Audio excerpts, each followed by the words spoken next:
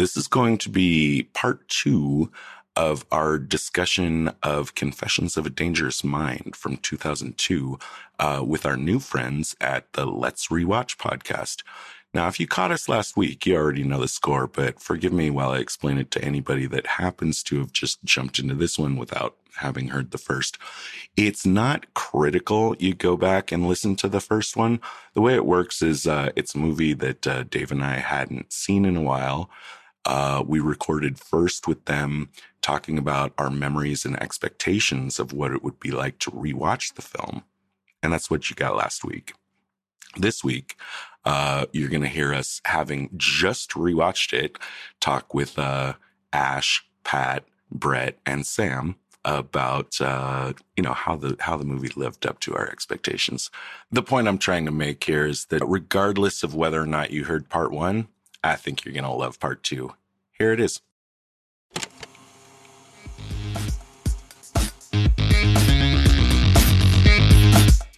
Hit a hammer. What is it? It's like the Hammer song, right? No. If I had a hammer. I don't know. I've never even heard of this song before, and they made it seem like a big fucking deal. Really? Palisades Park. No. You've never heard If I Had a Hammer? No. Yeah, that's like an American folk song or something. Yeah. Is it a folk song? Is it a folk song if Chuck Barris wrote it? Absolutely. It's like This Land Is Your Land, like in that realm. Yeah. Mm-hmm. Yes. So it wasn't the song that he wrote. I assumed it was the song that he wrote the whole time. No. It's the first joke I remember from Ellen DeGeneres back when she was a stand-up. She said, you know that song? If I had a hammer, I'd hammer in the evening. And she's like, and I went and got a hammer. And, I found out, you don't actually do as much hammering as you thought you would. I think it's a metaphor for his dick. We're back. There you go. We're back. Sam, everything is. Take control. Yeah. Everything is a metaphor for a dick. Pat, get in here. And now she has a TV show. He does hammer jokes, guys. Hammer time. Hammer time. That's a good name for like a variety porn show. Okay. Before we before we get too deep into it, I was not I expecting. see what you did there. Oh man, I really didn't, but wow. I did. I was not expecting Rusty Venture to show up in this film.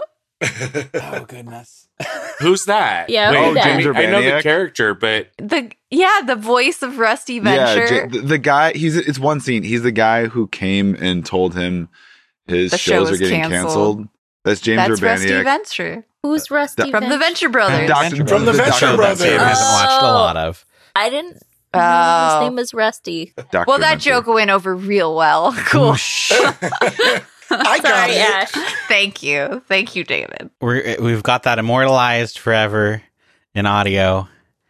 Spread to the masses. Ash, you're going to be famous for that one. Well, you know what? It was better than a fucking hammer joke, okay? Oh, shit. That's what we should have done. Is an MC Hammer song. As far as someone just showing up for one scene, I'm not sure if the FCC guy is the same guy I'm thinking of from Scrubs. But no, Dr. I don't think it was. No, it's not John C. McGinley. But I've seen that dude and stuff. Very similar, though. I can see the comparison for sure. I really want to go on record saying that might be one of my favorite 30 seconds of acting ever, of comedic acting. The micro expressions. I made Dave rewind it. It was unbelievable. We watched it 3 times. Yeah. 3 times. Yeah, we did. That's right. We watched it 3 times. There's It was so much going on that man's face. Yes. It was a real treat. Yeah, it was like somebody didn't tell him what movie he was in. Yeah, right? He thought he was in, Full Metal Jacket or something? Yeah. That did have a Full Metal Jacket feel to it. Yeah. Yes, it did. But that's also kind of a Coen Brothers thing where you bring in some fucking, person that, logically fits the narrative, but is so goddamned weird to see on screen, to focus on. But everything they're doing is actually like perfectly logically fits the narrative. They're not just like dropped in to just be a weirdo. They're just really zooming in on a very weird aspect of right. Human life. I wanted to see more of him. just that one 30 seconds. Just give him that.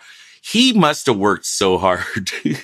I hope he got a decent chunk of the pay for this. For his like few scenes. I mean, I hope unless that's how he is in real life. Yeah, right.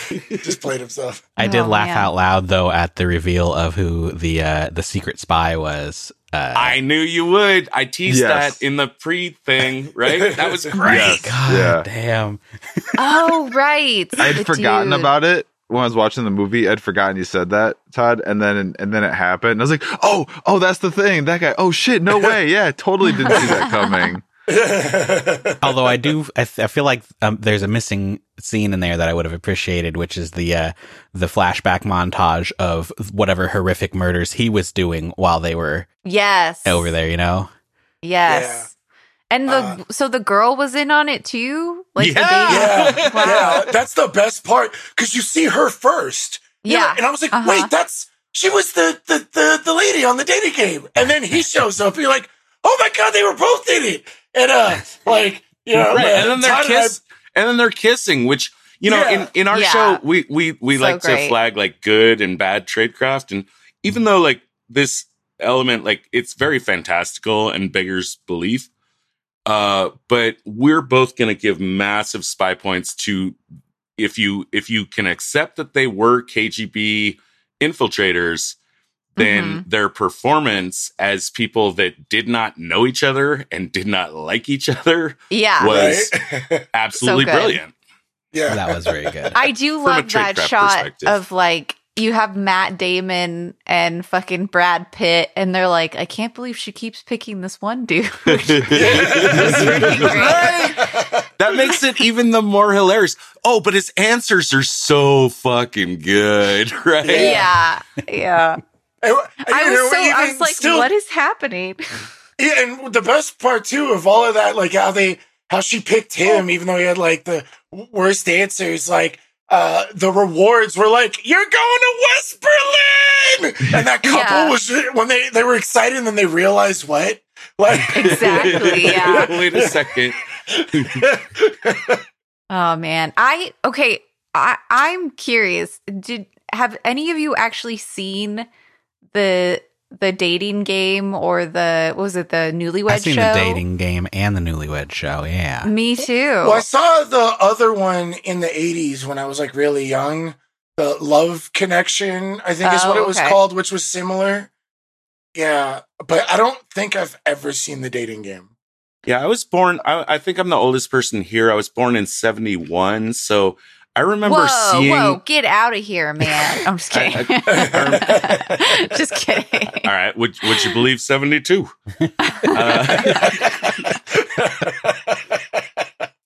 I remember seeing these shows, in my childhood, but they had no interest to me. Like... Yeah, I don't know why I've seen both of them, and I feel like I remember watching them multiple times. Were they on like Nick at Night or something? Okay. That, but I also think they're such significant cultural touchstones that I don't think I've ever like watched an episode, but I'm very aware of like the structure, the tropes, the references of it, because it is something that has been referenced, and you've seen clips of it or things parodying it or lampooning it. So often over the past 40 years. Right. These shows are so actually like deeply weird and shocking. I mean, they're kind of like the Newlywed Show. Like if you haven't, like that was only like a super small taste of it, but like I was explaining it to my boyfriend because he'd never seen it either. I was like, it's this show where they literally take people who have just gotten married and they ask either one like all these questions about themselves in private, like away from the other one. And then they stick them together and ask them like, what's so-and-so's favorite color? And the other person has to get it right. And it's so shocking. Like you watch the show and literally like most of the time they get the answers wrong, and you can see these people's newly formed marriage dissolving on TV. It's crazy. But like, the shows are kind of misanthropic. They're not feel good shows, and I think that's why they like resonate harder through the historisphere of the internet and become tropes, is because they were so weird. Like who how many jokes have you heard about, like, what the $40,000 pyramid or whatever? Yeah, like none. But like Dating Game and Gong Show and Newlyweds Game, those are like rich fodder for comedy. Oh yeah, for going back and reinvestigating and retooling into.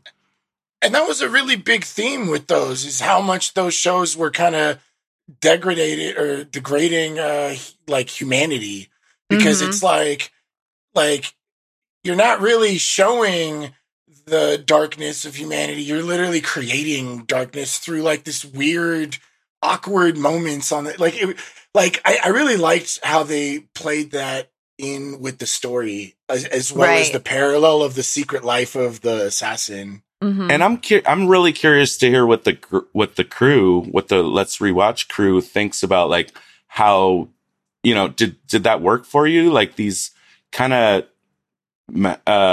pre Jerry Springer kind of, making humans look stupid and foolish and flawed kind of thing.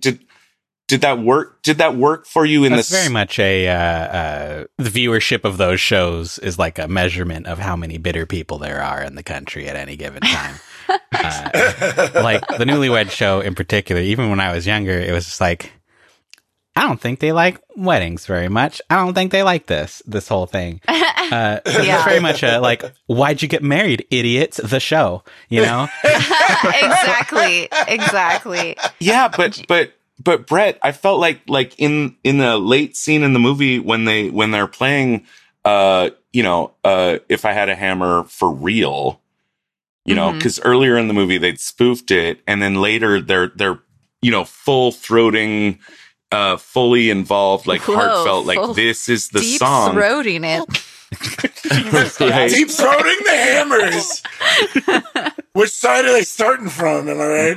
But I thought that was maybe like supposed to show the disconnect between his audience, himself and his audience. I think the audience is really not all that bad. Like they're just here to enjoy themselves. They're just here for a quick little laugh. They're not here. They're not, I don't know. They're not exactly buying. They're buying what he's selling, but not on the same level.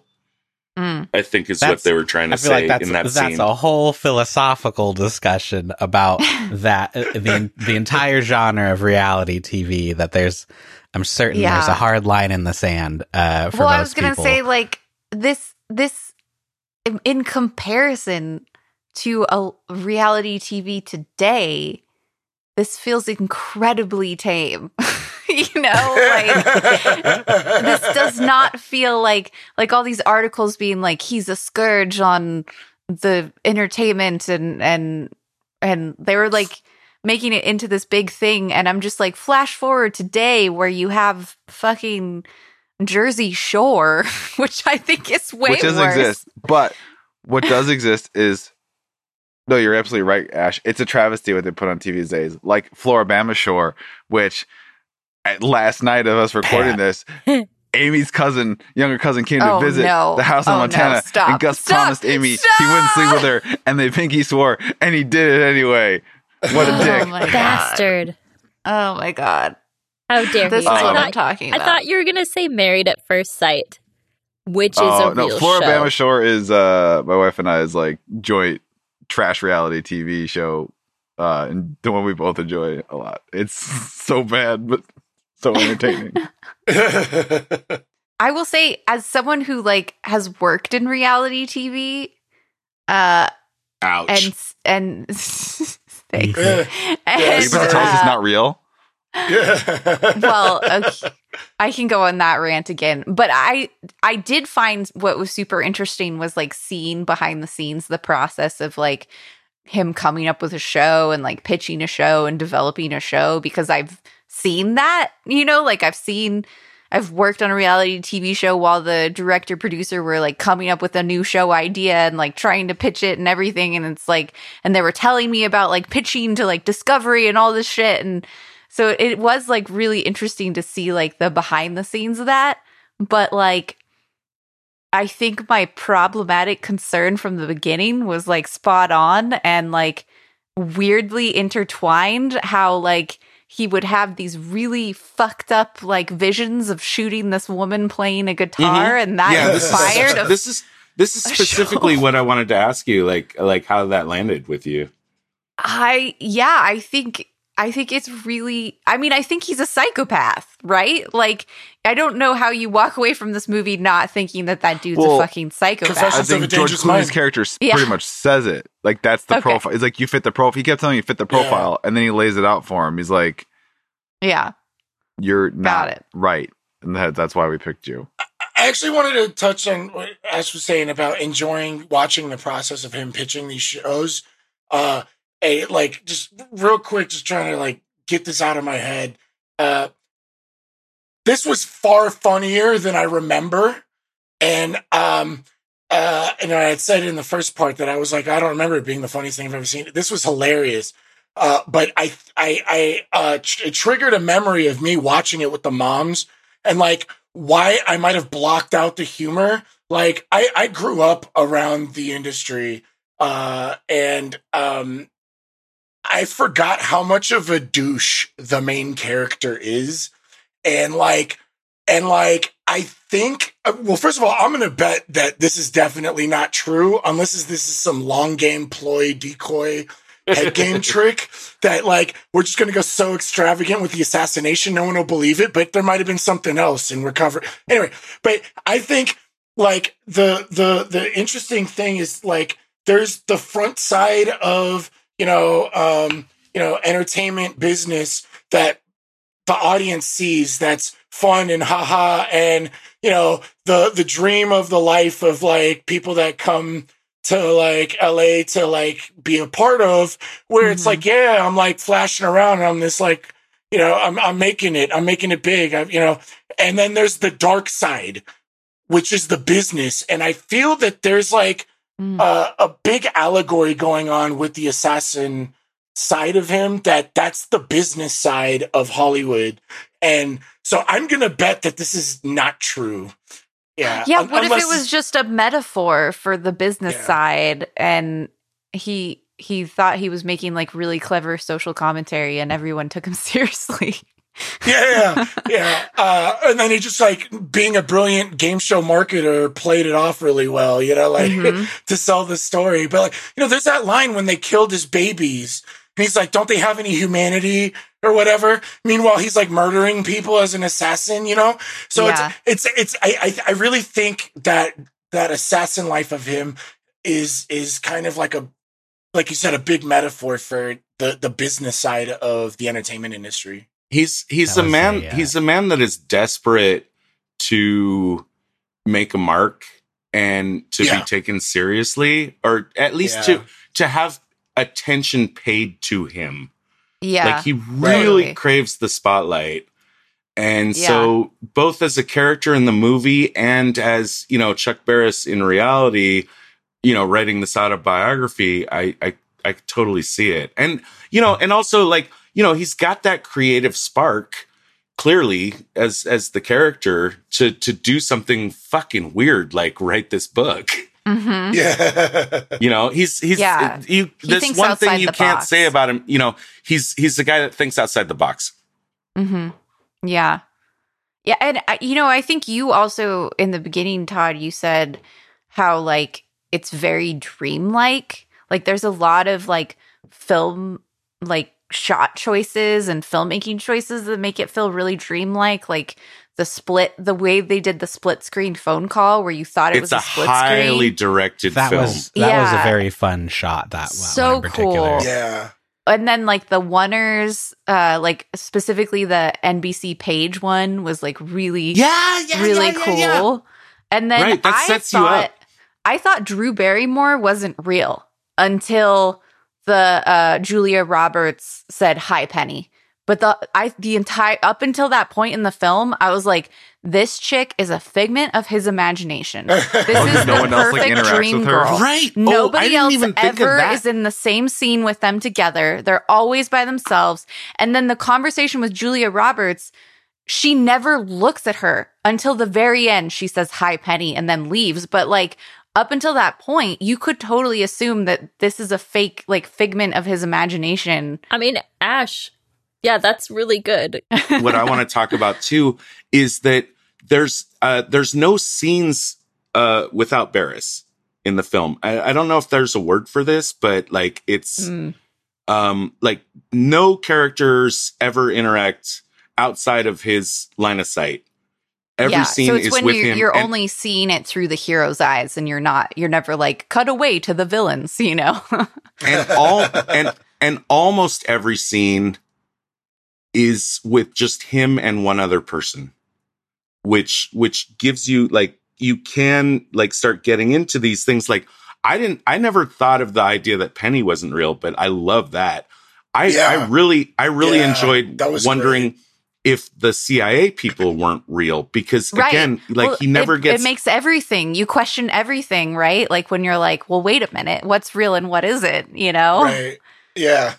There's never a scene where him and George Clooney and another person are together.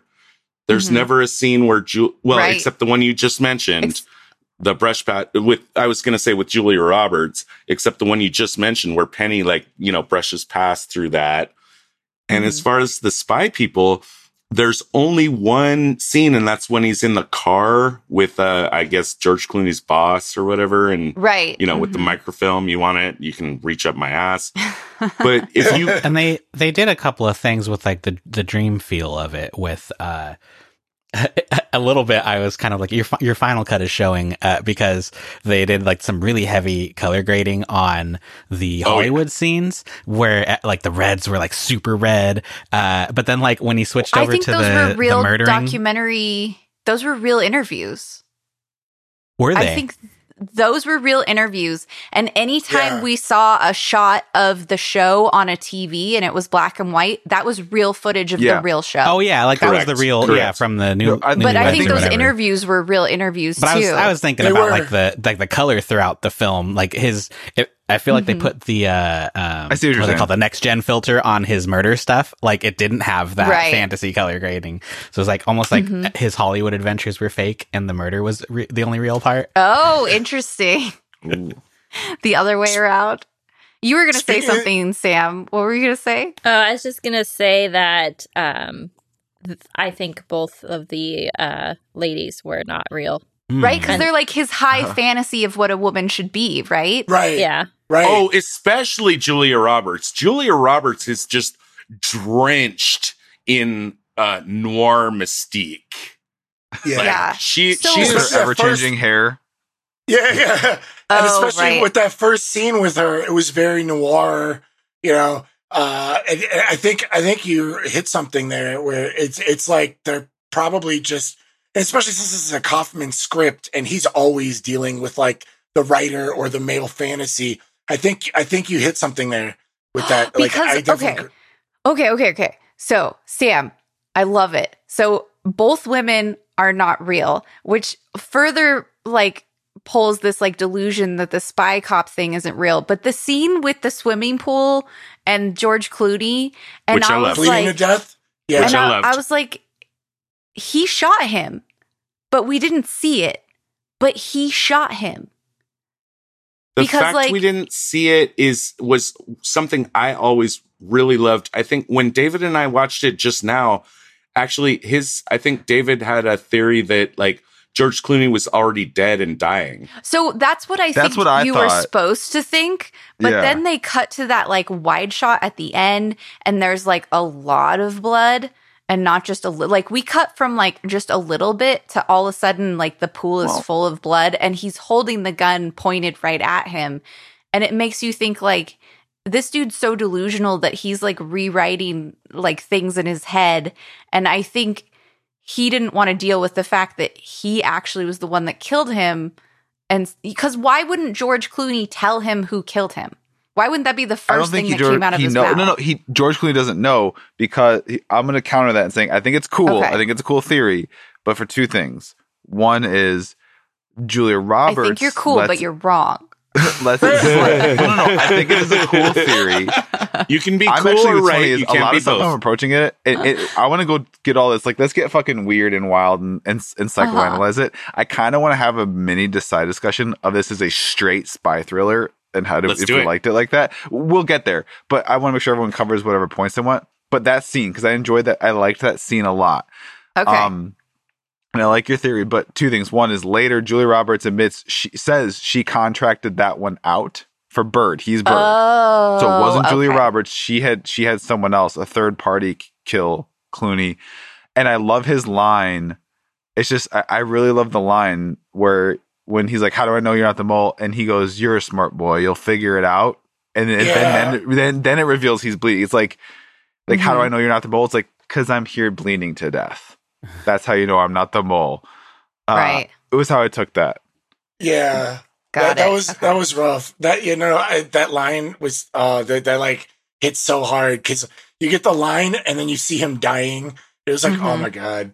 So he'd already been shot or stabbed or whatever. And he's got his like, period. I mean, honestly though, a little bit of blood and water. Is that really how it works? Does it leak down your pant leg? It's like fucking Mount Rushmore. Mount Rushmore? That's the wrong. I don't know. Yeah, wrong mountain. I think you're thinking Vesuvius. No, that's not true. There's multiple heads. The Lincoln Park gets nosebleeds all the time. Little known fact about Mount Rushmore: the Lincoln gets nosebleeds all the time. It's just really dry. Is that true? No.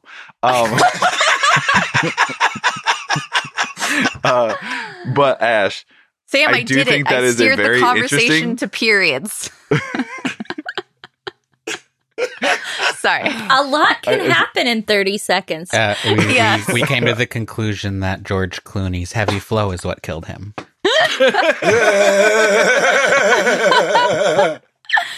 I just wanted to fill you in. That finally we've had the ultimate feminist discussion on the podcast. I don't know. Certainly there can be no conversation more feminist. Yeah. One of my favorite podcasts is the Bechdel cast, where they talk about, they specifically talk about the role of women in movies. And I would love to hear their take on this one, especially in regards to the Penny character, because she's simultaneously really ditzy, and they constantly hammer on this joke of her mispronouncing words, which is always a joke that I love. In female or male characters, I especially like it with mafia guys. Any movie where a mafia guy thinks he kind of is a little more educated than he really is. That's like most mafia movies then. she has that kind of feel, but simultaneously she's very wise, and she's like the person that he should be listening to. Right. It's straying away from Penny. So yeah. I don't know. Feminist thoughts on that? Anybody? Oh, that's she's the Charlie horrible. Kaufman woman. Yeah. He does not write women well. Women are beautiful sex objects for his men in his movies, and I think he's a sexist prick. Well, it's they either exist as just a sex object or strictly there to be the tool by which he recognizes his errors. They don't have agency. They were both. Yeah. So that's Julia Roberts and Drew Barrymore. Drew Barrymore is the dream, stable housewife, and then Julia Roberts is the mystique, fantasy. No, that's a good point. And Kaufman is known for a lot, especially if you've ever seen Synecdoche, New York, where it's just all the women are just there, and it's just the writer's mind in his own little universe, and women are just there either to support him or be his spicy delight, Did you watch Anomalisa? Yeah, that's on my resume, actually. Spicy delight. Hey, as Sam likes to Anomalisa was say, exactly the same way, though. Oh, like, no, really? But like literally, no. because the plot of Anomalisa is it's, you know, angsty white older dude like puppet, and every other puppet in the movie has the same face except for the woman he meets. That's like, you know, the object of his desire or whatever. Oh, that's fucking. And then you get that. It's so fucking literal. Wow. And then you get that really creepy claymation sex scene. It was really uncomfortable. So disturbing. Yes. Yeah, and that's what I like about Kaufman. You know, like we made the John Malkovich thing about feeling icky, and I was like, that's what I liked about it. Like, I like, because you know, most films are like, oh, it's action porn, or it's feel good porn, or it's romance porn, or it's horror porn. Like, I like when I get you watch a lot of porn, huh?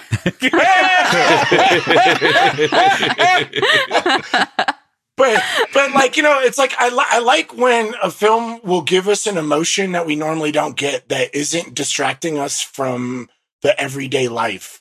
So that's what I like about Kaufman, despite his treatment of his female characters. Yeah, I'm not going to say that like Kaufman makes just the same movie over and over again, but because I feel like that's a little reductive of what it is. But I'm pretty sure it's like when we worked at the museum and you'd see who was that one guy who did the Highway series, and it was just like 600 paintings of a highway. That would be Kuntz. Roger Kuntz. Yeah, Roger Kuntz. And it was just like, you know, it's not that he's just writing the story about a guy who makes the mistakes throughout the entire movie and never does anything redeeming, and doing that over and over again for his whole career because he can't do anything else. I think he's looking for the perfect way to tell that story. And I don't know if he's gotten there yet. I think that's well said. I appreciate that. I think you're right. I think, well, I haven't seen Schenectady yet. Well, Schenectady is the name of the city in New York, but it's called Synecdoche because that's like a literary mechanic. And sorry to nerd out on that because I actually really love that movie. I don't know if I'd say Eternal Sunshine is that. I feel like Eternal Sunshine is 100% that. It's not about his career, though. It's Eternal Sunshine is about. I didn't say career. It's his. Oh, I thought you said career. Sorry, I thought you said a man like making mistakes in his career. No, he said he's made his career out of trying to tell the same story in a perfect way. Yeah. Oh, I see. And Eternal Sunshine was basically, you know, another. It's this movie. It's Anomalisa. It's, you know, the story with an obvious answer. If only the main character wasn't such a fucking dildo, you know. Like. Right? Yeah. Do you guys mind if I steer away from the writing and the story a bit on? And I've been really curious what you guys feeling about Clooney's directing here is, because it's strong-handed. It's like heavy. It's very heavy. It's like the glove does not fit kind of heavy. Like it's just a big old hand. I personally really like a heavy-handed director. I really like heavily stylized stuff. I'm a big Verhoeven fan. I'm a big Terry Gilliam fan. I like a movie where if I can watch 5 seconds of it and I can name that director.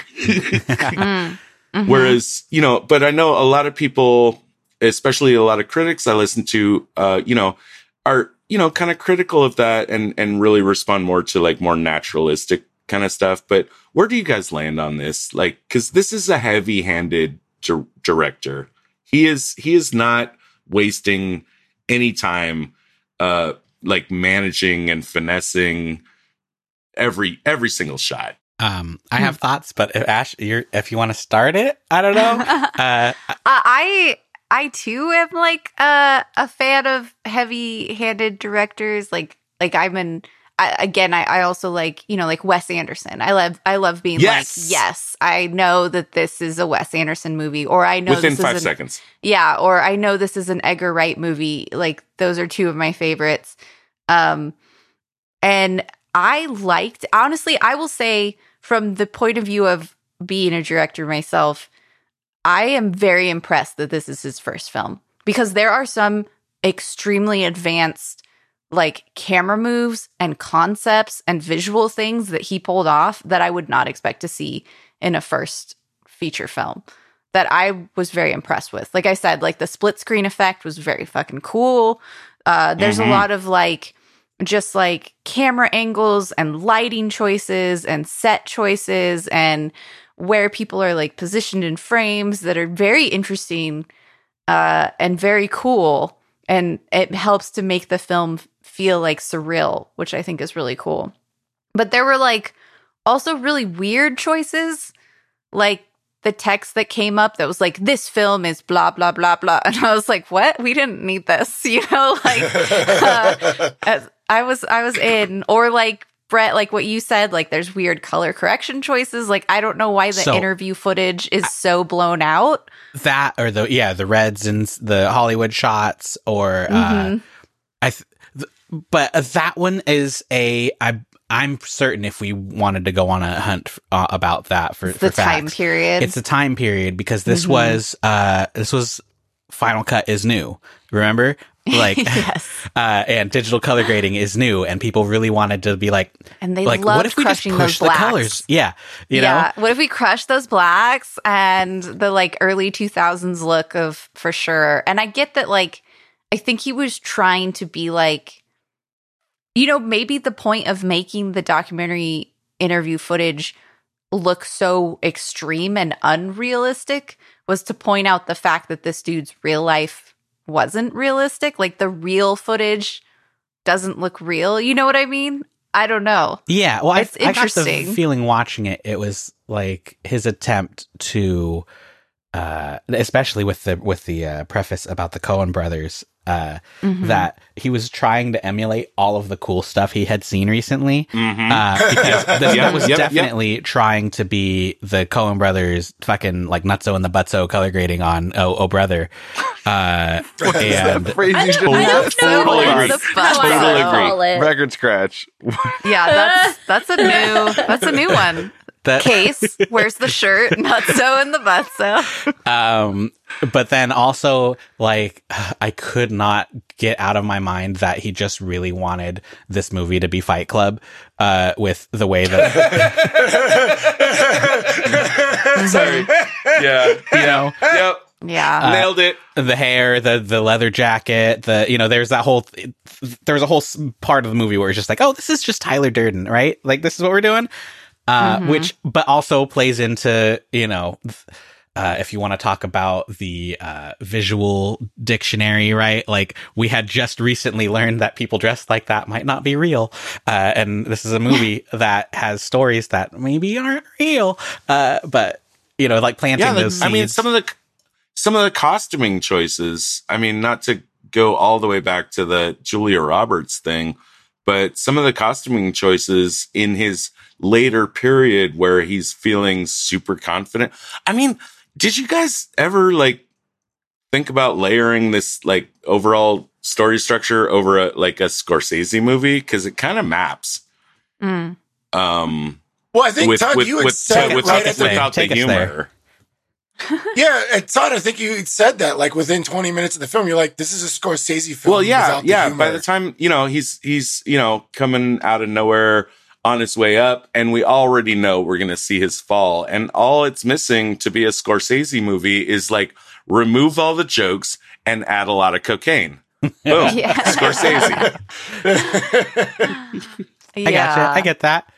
Let's see, one other directorial thought I had, and I want to ask, I mean, anybody for input, but Ash, because you're the actual director. I'm a real boy. It's a thing. I don't want to pass group judgment, because it's a thing I did not like, but they totally did it on purpose, and I want to know what you thought about that. Like 90% of the shots in this movie had 1 point perspective. It was just straight on, like the horizon line was like everything was like straight back. It was like almost like he was trying to do Wes Anderson stuff, but he wasn't framing it all cute like Wes. Oh, there's no elevation like to this, it. This movie was there was 2 dimensions in this Mm-hmm. movie. It was, you know, right. Yeah, you know, yeah. I could see that being an actual, because I kind of noticed that too. That's what I meant, like the placement and like in the frame. Like he was definitely going for a really flat look, very flat.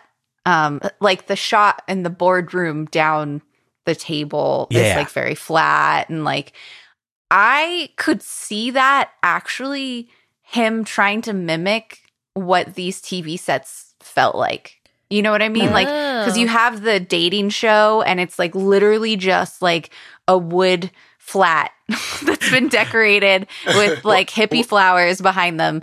And everything back then was shot very flat for TV, right? Like, you know, because you had to be, you had a set and you actually had an audience and you had to have the cameras. So it was very like home viewers with a TV screen that was only 8 inches wide. Actually though, like at when he's really cracking up at the end of the movie, we do start playing with elevation, don't we? Yes. Yeah. A bit. It's still pretty like not necessarily elevation. You're like flat is like, you see how, well, this is terrible for the listeners, but see how behind me there's just like a flat wall. So flat is very like, I will describe what I'm seeing on your camera for the audience. A cute dog laying there. Like Wes Anderson is a very flat flat style where everything is like against a wall and the horizon line is straight and everything. It's a Peanuts cartoon. Yeah. Versus like having depth in a scene. Yeah, absolutely. Like full on newspaper comics. Like absolutely flat on 2 dimensions. There is no other dimension. Don't even think about it. In a world where rooms don't have corners. Well, I mean, TV studio I think makes more sense, but I remember watching it in a lot of scenes. I got very big like play vibes, like stage play. Yeah. Because if you think about it, like, again, TV back then, you know, was very stage play-y kind of setup. I love that insight. I do. So, I mean, I wouldn't be surprised if that's, you know, where he was coming from.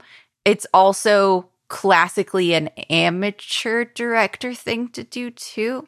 And it was his first time. Well, what were you saying about the end scene? And you were trying to describe elevation to us. What were your thoughts on that end shot? Oh, like the ending when he's sort of like, well, I was thinking falling apart. Yeah. Like it's still kind of flat, right? Like it's just the backdrop is changing on him, right? So they keep moving in these different backdrops that are like representing different like times of his childhood and life and everything. But like the angle itself is still very flat versus having something where you see depth. So you have like more of an angle and you're seeing like depth into the background or whatever. Everything was like still really flat. It was just changing these backdrops and we were seeing into his childhood kind of thing, which was interesting. Yeah. Okay. It's not like elevation, like as far as like something being high or low or whatever. It's more like, you know, there's not a lot of depth in the scene because everything feels like a 2D. You know, it can feel like a 2D drawing because there's no depth. Thinking about like an art school thing, it is the concept of multiple points of perspective where it's hard to describe very quickly. But like if you stand in the middle of a road and you look down a road, you have these like vanishing lines, right? Everything comes to a point in the distance, going out into the distance.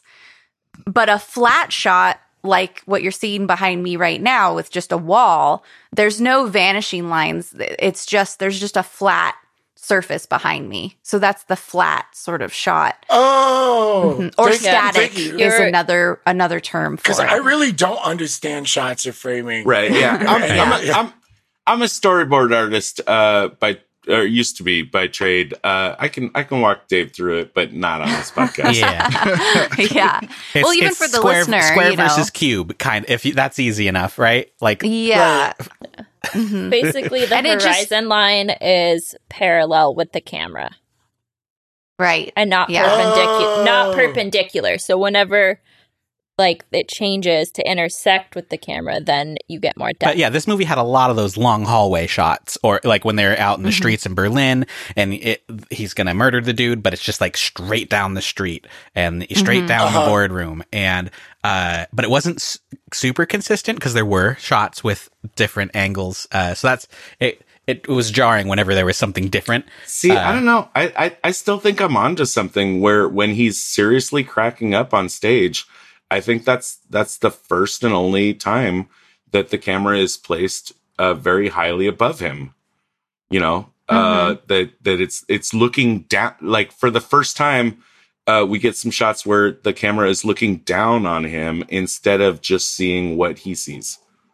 Right. You know, I see what you're saying. So you're talking plane. More about perspective. The part, the part where he starts going nuts and says like, I see you up there, you know, judging me, blah, blah, blah, you know? It's like the full film has been shot at his eye level because we are. Except for that part. Right. Because we are on the same page as him. We believe in him. And then as he's starting to lose his sanity, then we're not at his eye level, like you said, and we're literally looking down upon him. Yeah. Just like his mother is in the black and white footage looking down on the small child. Cause that's the metaphor that they're making for sure. Can we go there too? Like I could have done without that. That was problematic. It was just inserted in and not woven into the story at all, and it like felt that like was a common thing. The whole thing, everything about his about like his childhood that was fucked up. That was not in the book. That was Kaufman. Oh, interesting. I literally said that. Yeah. Right? Yeah. It's most likely that like the Kaufman version of the film was going to be like, 90% staring down into the cradle and singing happy birthday with a creepy veil over yourself. And then flash forward, you're in a cheap hotel asking a prostitute to pretend that they're your mommy. I will say though, I do feel like that was weaved into the story though. Cause they talked about how he killed his twin that was supposed to be a girl. But that was all of that information. All of those things were presented to us at the same time in the same scene and never mentioned again. I mean, it wasn't the same scene because it was mentioned in the pool scene, and then we cut to him going crazy scene, and then we saw the birthday scene. But the pool scene was way over halfway through the movie, so it's not definitely it wasn't like set up. Yeah. I did appreciate that the weird prostitute part of it was given to us before, and then we had to wait like another 25 minutes to say like to figure out like what the fuck was that about. Wait, what weird prostitute I don't even remember Did I skim over this? I don't even remember that scene. He hired a prostitute to sing happy birthday for him with the veil, and I then later that was Penny. No, it wasn't. No, it wasn't. It was a prostitute. They immediately, right after that, they immediately flashed to Penny, but no, it's definitely a prostitute. Oh. But yeah. That he hired to like act out. That's why she says, did I do it right? And then they immediately flash to Penny. We have no idea what the fuck was that. It's only 20 minutes later that we see, his flashbacks with his mother enacting that ritual. So it was towards the end. I don't even remember that. Yeah. It's a whole problematic thing. Like, I don't know if you guys like Lindsay Ellis. You ever watch those videos? She did one recently that was like completely debunking the Ed Gein, like mommy issues serial killer thing. And it's just like, it's wholly invented that the mommy issues gender confusion thing, it leads to serial killers, and it was invented for like shock media and newspapers and wasn't it Psycho? It wasn't even Psycho though. It was like it was Psycho got it from apparently a newspaper who just made it up about these murders before there was any investigation done. It was like the next day newspaper of like, we found all these murders and it turns out Ed Gein's like a sexual weirdo. And like, but those weren't based on any facts.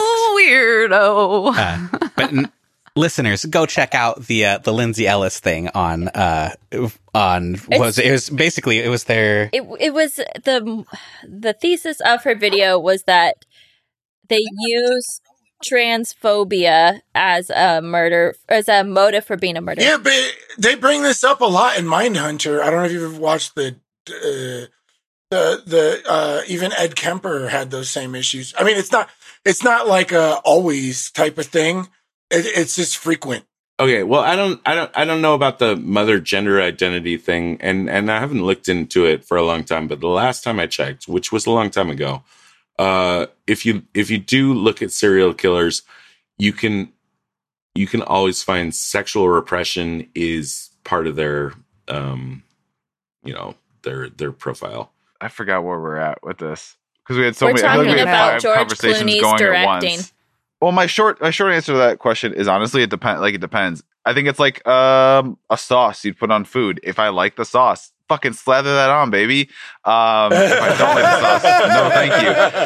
It's like for me, if it's a director whose aesthetic I like, yes, please drench your movie in that aesthetic that I like. Like so, I like Ashley. Like I like Wes Anderson.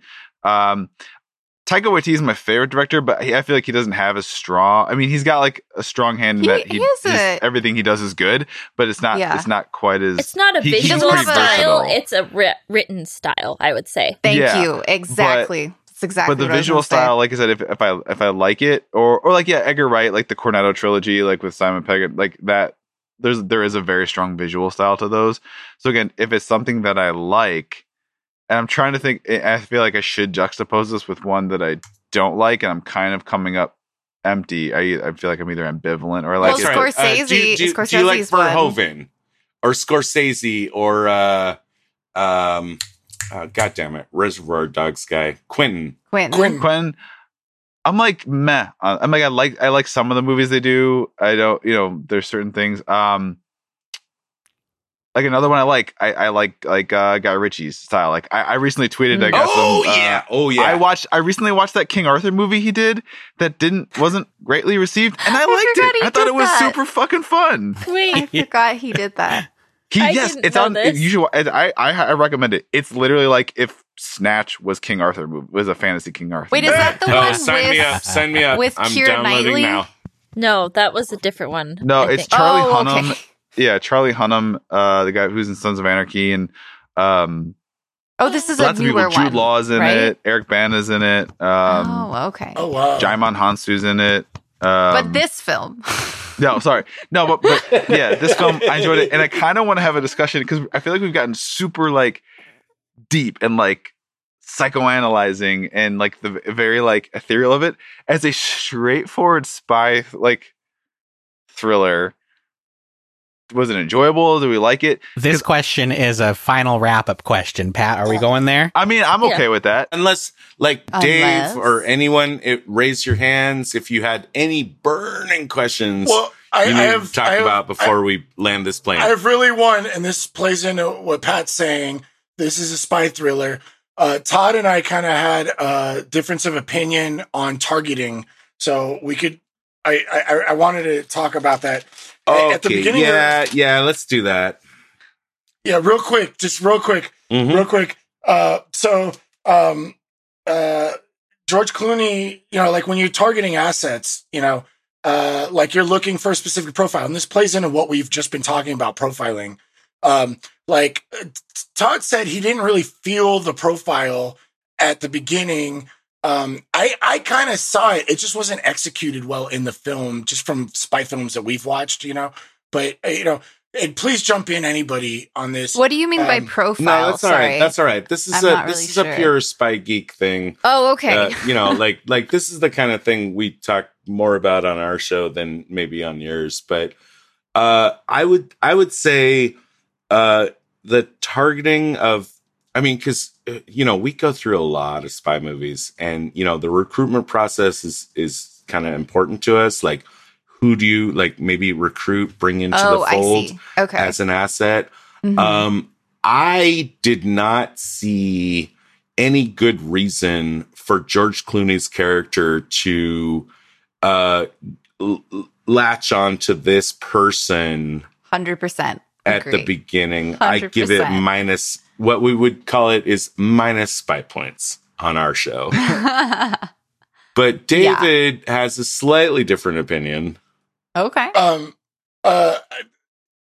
I don't think it was executed well, so I'm on Todd's side, but like thinking of, and this goes back to like what we've discussed as far as writing and like what, the character is like this super absorbed, self-absorbed, like, just I'm moving on my impulse type of thing, and especially when we get more information on his file later on, I think he was well targeted.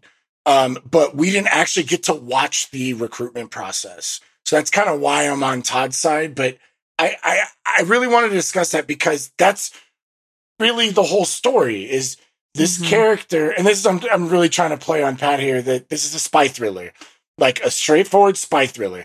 There's a guy that is into himself, that is just trying to get a lot of attention. I'm going to show up and be like, hey, why don't you kill people for money? I know you don't want the money, but we're still going to pay you. You're going to love it, And I think based on that character's profile, quote unquote, and again, we didn't get a lot of it, but I think it was a good target. But the CIA had no reason to know he was a good target. Well, okay. Well, so he killed his unborn twin. I'm just kidding. Yeah. Just kidding. Well, and I think it's not so much the because he wasn't.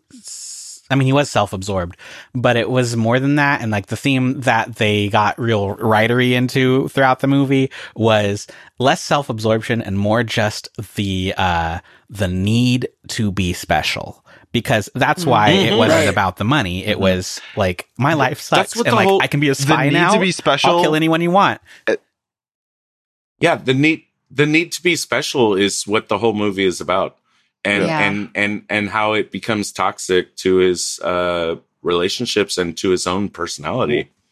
Well, Pat, the need to be special and the willingness and the capability to do whatever it takes to get there, like lying and putting the CEO of the fucking studio as your reference for your management training application. Yeah. But yeah, you guys are right. Like the approach was a little weak. Like George Clooney's just like, you look like you'd kill someone for my approval. And also I like the way you masturbate, son. Like, that's because also I heard your dick tastes like strawberry. That's because the whole spy thing is imaginatory. And like even at the end, Julia Roberts' character, it literally says it. Like it's her line. She says, like, men never imagine that they're the guy next door, the insurance broker. They always imagine they're fantastical things. Like, it's literally spelled out in the directing that this is all an alternate reality and not actually happening because he's just living in his own mind, Mm-hmm. Do you think? Do you think that this is a Total Recall or an American Psycho kind of situation? Maybe American Psycho. It kind of feels like, the movie A Beautiful Mind? It feels a little bit like he was trying to do that. But instead of being like really smart with numbers and shit, he just makes up game shows. Yeah. Hold on. I do not like the Total Recall reference there. Arnold did all those things. He saved Mars.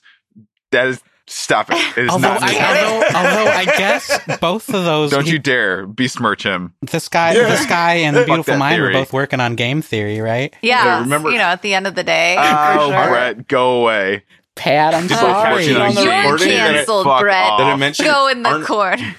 Arnold Schwarzenegger was a candidate on the dating game. I don't remember if we caught that on the recording. Yeah, he was, and it was like really awkward or funny and weird because he didn't get a lot of terms, like he didn't understand what fooling around was or something. Like that's adorable. Though. Also, Michael Jackson. Wow. Was a candidate on the dating game. Is this like before they were famous or like I think they newly were famous. I think, or yeah. Okay. Bachelor number 1. If I took you out on a date, what would we do? And he's like, I would eliminate all your enemies and crush your children and listen to the lamentations of your women. Yeah, 'cause that's what's best in life. But just want to throw out a fun thing. I thought kind of a weird, dark Easter egg joke when he's doing his CIA training, and there's a real brief shot scan across of some. There's 2 trainees there with the last names Ruby and Oswald, and then when he leaves, he says "Bye, Jack," as in Jack Ruby. Oh, good. Bye, Lee, as in Lee Harvey Oswald. Wow. No. Wow. Nice catch. That's funny. Oh wow. I don't like that. But isn't that's like Oh. that's like the leading alt theory though, right? Yeah. Like it's the most likely thing to be That's why true. I don't like it. Yeah. All right. Okay, so where are we going? Let's land this plane. Yeah. Final thoughts, because this baby's gonna wake up. It's soon. land it now or we crash and die. Well, I want to hear what he has to say. First movie, what'd you think, bud? He fell asleep. I can't get him to respond. Is this baby's first recording? Yeah. It is. Yes. Yeah. Oh, he loves it. He loves the movie. He thought that the directing was a little overhanded. But he liked the performances. The deep version of heavy-handed. And he wants to know who this Rutger Hauer is. He wants to know more. Okay, Rutger Hauer was like the best part of this movie. He was good. He was good. I was dissatisfied in how much like he actually showed up, because my expectations from my like memories were like, oh my God, we get to see, older, mature Rutger Hauer do some shit. But yeah, I liked what he brought. In my mind, there was more of it, and I was a little disappointed when I watched it just now. All right, Sam, go for it. Yeah. Didn't care for this. What about as a spy movie, and then get into your overall? I didn't feel like it was very spy-y. There was no like cool intrigue, no like tracking down people. The most spy thing was trying to find out who the mole was, and they didn't even make it a plot point. It just kind of reveals itself at the end. And there's or the microfilm up the ass. Oh yeah, that sure. Yes. Great. Let's make the only spy thing some weird sexual reference. Thanks, Charlie Kaufman. Okay. And then did you like the end scene though with Julia Roberts with the Lazy Susan? But that was like the only spy thing, and like swapping the tea is like, okay, cool. But like I wouldn't if I didn't know we were doing it because it was a spy film, I would never categorize this as a spy film in my mind. It's certainly weird, but that could just be because like I decided in my own mind at the end that the spy stuff was made up, so therefore it's not about him actually being a spy. So I mean, that's my take on it being a spy movie. As a movie overall, the directing was heavy-handed, but I agree with Ash. Like, it's pretty good for his first directorial debut. I typically really like George Clooney. He didn't direct Descendants, right? Or did he? I don't know. I think it was the dean from Community, but I want to say he wrote that. He wrote it, though. Jim Rash wrote it. Jim Rash wrote it. I don't know if George. Oh my God! I did not know that. Yeah. Yep. Holy shit! Well, holy shit! I think George Thank Clooney you for directed it. No, that just made my evening. So I know he like grew as a director, so it's cool to see where he started.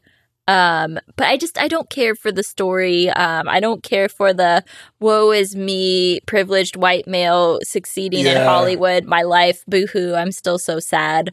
Like, okay, the fucking wank off, please. He didn't direct it, by the way. Okay, I just looked it up. Yeah, Alexander the movie ended. Payne did. Gotcha. Okay. The movie ended and Sam's no word review was the jerk off motion for those listening. Yeah. Perfect. Maybe I'm cranky because I haven't slept in 3 weeks, but my opinion is if you as a person only write women this way, which is that they are only there to have sex with the men or be sexy, that's all you think of women. Because if you thought they were more, you would write them as people. And so therefore, I am not a fan of you, Kaufman. And like, I just don't relate to the character. And I don't know. Which one, the sexy spy or the ditzy Well, you should blonde? not relate to the character at all. Also, I mean, he's not likable. If you relate to the character, that there's something wrong with you.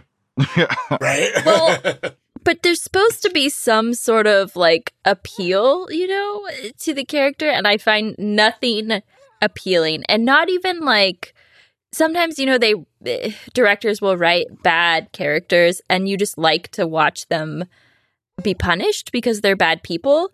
And it's not even Scorsese. Yeah. It's not even that type of story, you know? Like, he's never really punished for being a bad person. He just exists as a bad person, and there's nothing redeeming about his character. Because obviously, yeah, we all hated the main character in this movie. But I'm thinking about the Anomalisa, Charlie Kaufman's, I think, second most recent thing. And the split down the middle of that one was the praise, almost all of it universally, was from people going like, this is an accurate depiction of life. These are real people with real feelings. And which I think is the point that he's trying to make when he's writing these terrible stories about terrible people, is he's trying to write them in a way that you will empathize with the person before realizing everything they're doing is wrong, and then you realize everything that you're doing is wrong.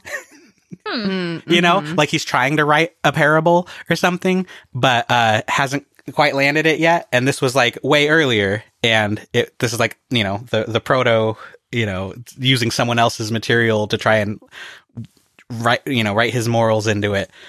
But well, that is how I feel about this movie, is that it didn't land moral wise for sure. But did I like it? Not really.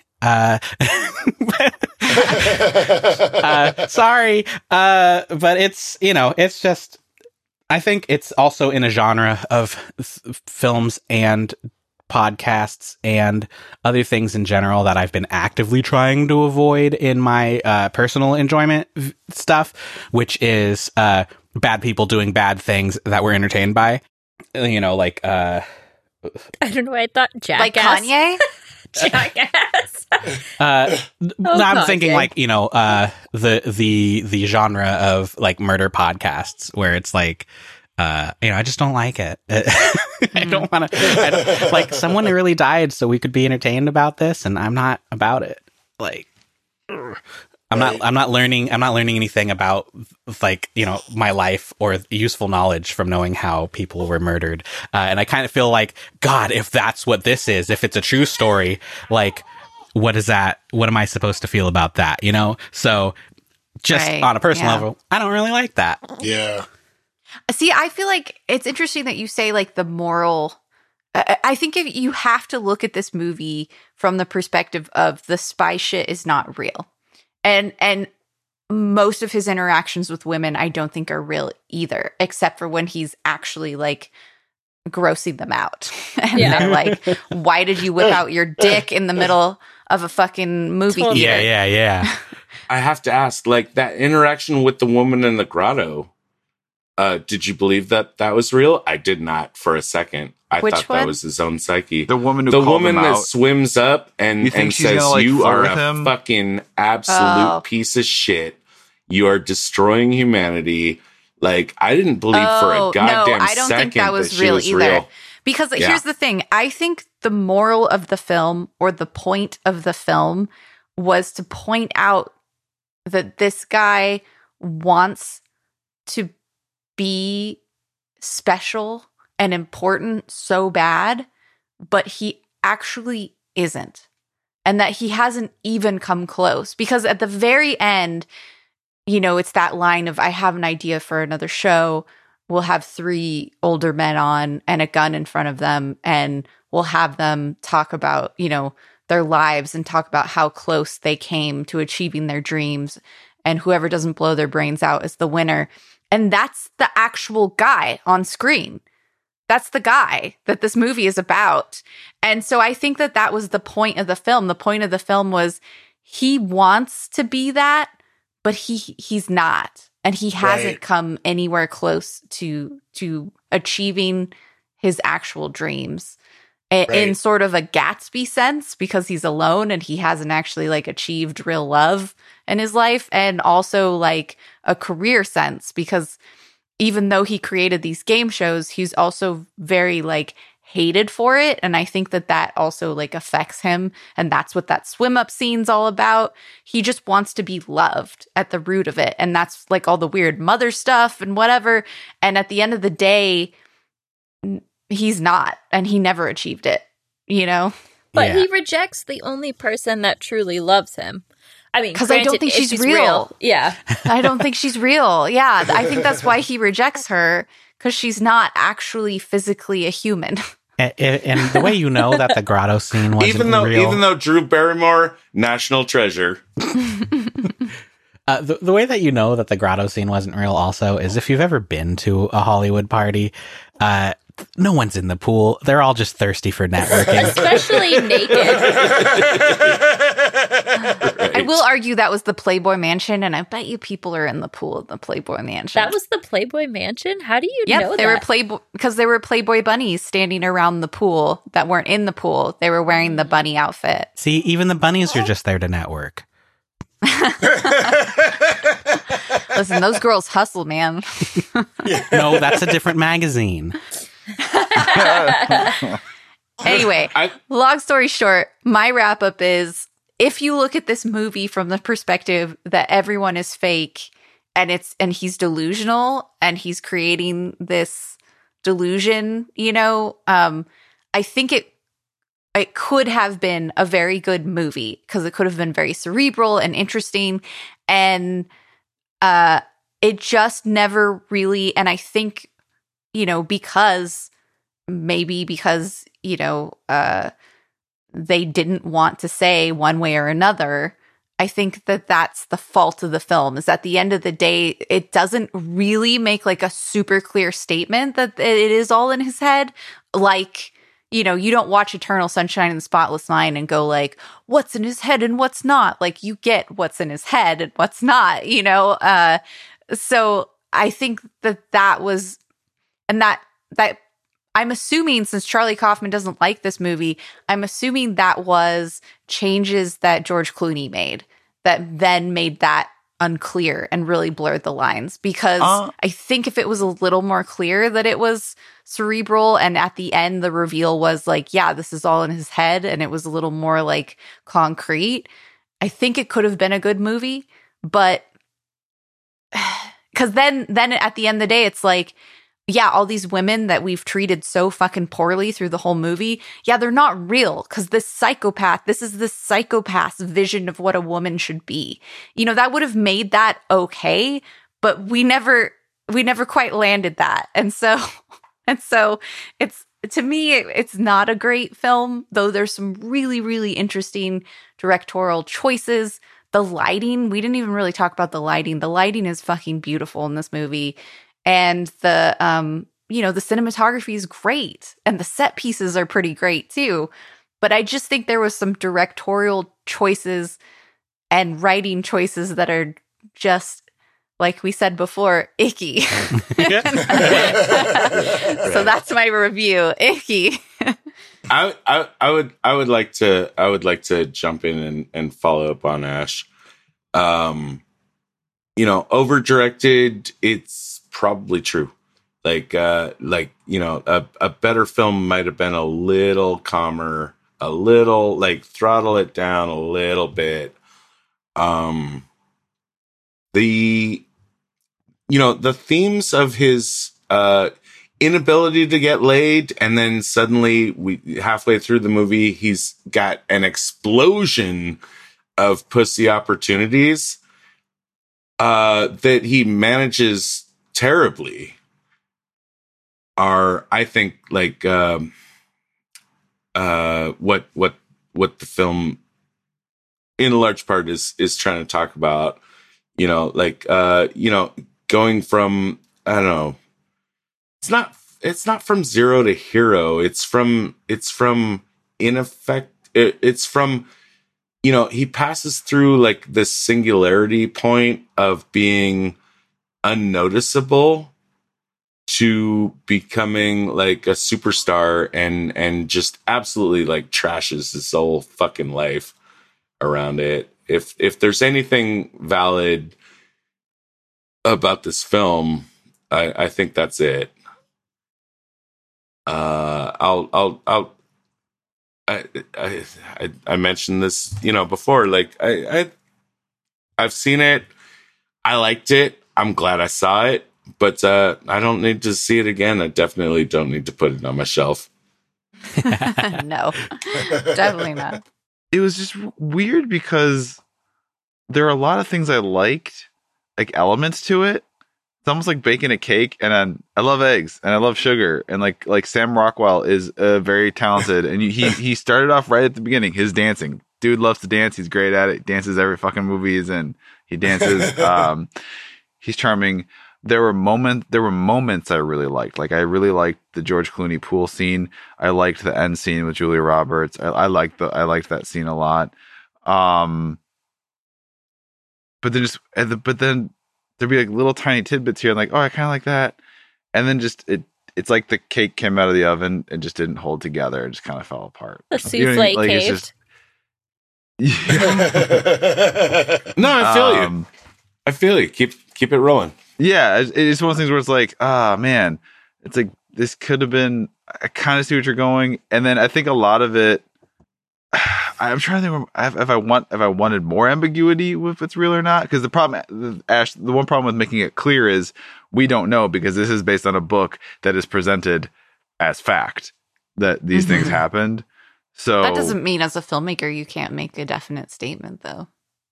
True, but then you're calling out the person who wrote your book as like, what a fucking wacko, huh? Can you believe this guy right here? Like, So maybe that was a wrong decision on Clooney's part to not decide for himself. Yeah. I think as a filmmaker, maybe that was a wrong decision as a filmmaker. I mentioned it before as a strong decision. It's a brave decision. But maybe it didn't pay out for Pat or for some of you other guys. I don't know. It was just kind of meh for me. Like, yeah, my review, meh.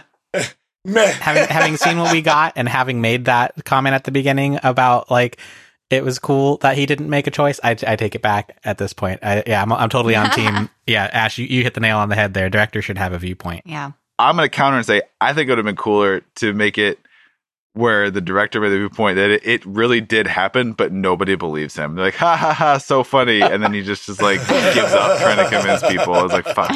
Very different movie. Well, that's a good, but yeah, I mean, I think we get that a little bit with the, in the car as laughing after their wedding. Yeah. All right.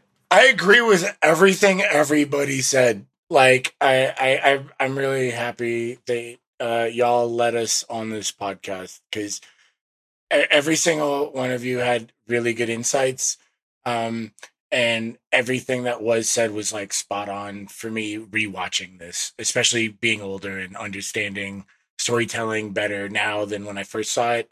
The one thing I do want to say to just convince people to watch it is that it's hilarious, and then it gets dark. And I mentioned dark humor, like in the first part. Like, I really, really enjoy like moments where it's like, ha ha ha! Holy shit, this is not fucking funny. You know what I mean? Like, and there's a lot of moments that happen in this story that were like this, not story, like this experience or ride we're going through. Ha ha ha! Oh, This is not. All of a sudden, I feel ashamed. I feel ashamed of myself for laughing. Right, and like this goes back to the icky, feelings when we were talking about John Malkovich. Like, I really enjoy getting something away from the norm where we're actually allowed to feel things that we're told we're not allowed to feel. But everybody on this podcast said everything straight on point. I agree with everything everybody said. I just wanted to point that out as far as like my experience again watching it. And thanks for having us on. And I mean, films should be a cathartic experience. And while I do personally enjoy a positive cathartic experience, it doesn't mean that it's wrong to have a different sort of cathartic experience. So it is, right. It is interesting when you have filmmakers that do that really well, that can be like, hey, this is an icky feeling and you might not like it, but it is a feeling. Yeah. And, right. It is a feeling that maybe you push away and maybe we should live in it for a second and explore it. That can be totally interesting. Like I think Eternal Sunshine of Spotless Mind does that really well, where it's like, here's a really fucking painful breakup and let's live in that, even though you probably don't want to, I mean, I can name a few films that I'm glad that I watched, but I never want to see again. Yeah. Totally. We've had a few on this show, I think. Well, like... it was like... Oh, go ahead. Oh, I was going to say, like, Schindler's List, like, you're not supposed to, like... Mm-hmm. I don't want to say enjoy it, but, like, it's what Ash said, it's supposed to elicit a specific feeling that's not pleasant, but it's a cathartic experience. And then, like... I'm blanking on the name of the movie, but the one that was about World War I and the two guys that go through it. Empire of the Sun? Oh, no. More recent, like just came out last year. It's much more recent. 1917? Yes. Yeah. 1917? Okay. Yeah. Some number. Like that movie it's really good, but it's not like a pleasant feeling that you get from it. So. Yeah, totally. Yeah. Yeah, like I don't know how to follow up Schindler's List, but I did want to talk about Magnolia. Oh yeah, like that's one of my favorite films that I always revisit. It's definitely on like my top lists, and it's just a fucking sad experience. It's not fun at all, and even just like if you want to look at it from a filmmaking perspective, there's so much that you can pull from, or like if you want to like do an actor study, like but it's just not fun. But yeah, it's hard to follow up Schindler's List because that Schindler's List is the best example, Sam. Thank you for that. Yeah. It's just like, you were not supposed to be happy. Like you were supposed to like hate your life. Like fucking like cut your wrist or some shit. Like shit is fucked up, so thank you for bringing that up. Yeah, Magnolia is a great example as well. Like that movie, I watched it one time and it still haunts me the way it made me feel. So I love Magnolia. I would say Bad Lieutenant, Leaving Las Vegas, and what was that movie with Connolly and the one where Requiem for a Dream? Yeah. Yeah. I hate that one. Exact. Like, that's my reaction as well. Like, happy I saw it. Don't ever fucking show that movie to me again, ever, please. I don't need that shit in my dreams. Yes. Well, we must end the show because it's 1 a.m. over where Pat is. So thank you guys so much for coming on. That was Confessions of a Dangerous Mind. Fellas, you want to let the listeners know where they can find you? You can find us on any podcast app by searching Spies Like Us Podcast, or just go to our website, spieslikeus.net. And thank you so much for having us on the show. Thank you. This was super fun. Like, we like talking about movies, and you guys are like way fucking fun to talk about movies with. Well, thank you. Well, thank you.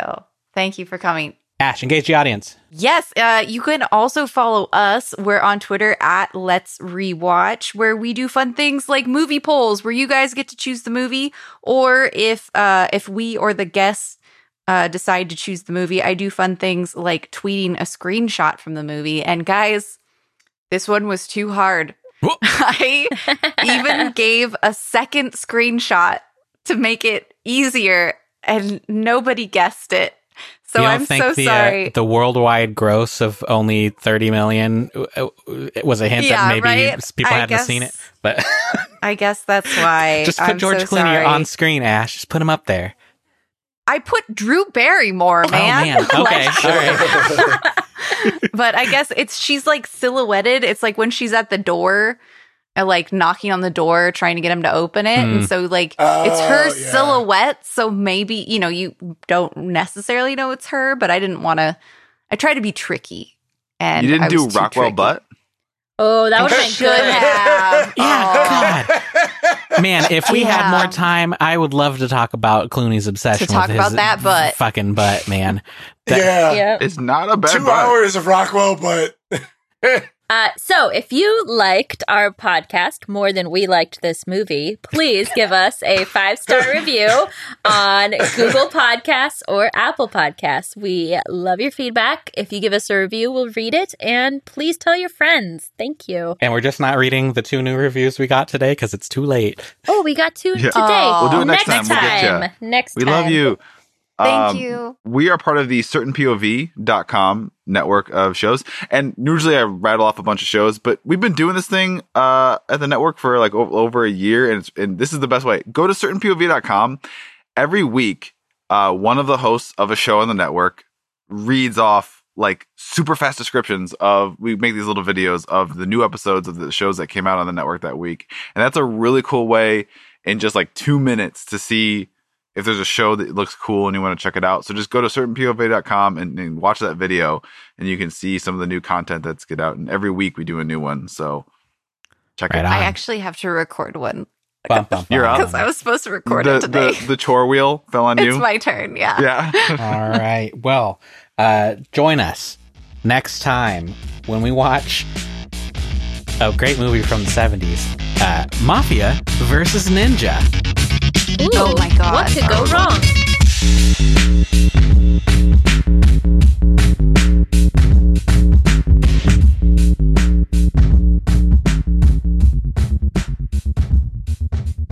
Man, that was a blast. I don't have to tell you that we had fun doing it with the Let's Rewatch guys, because you just listen to the episode and you already know. If you haven't already, give them a listen to their other episodes.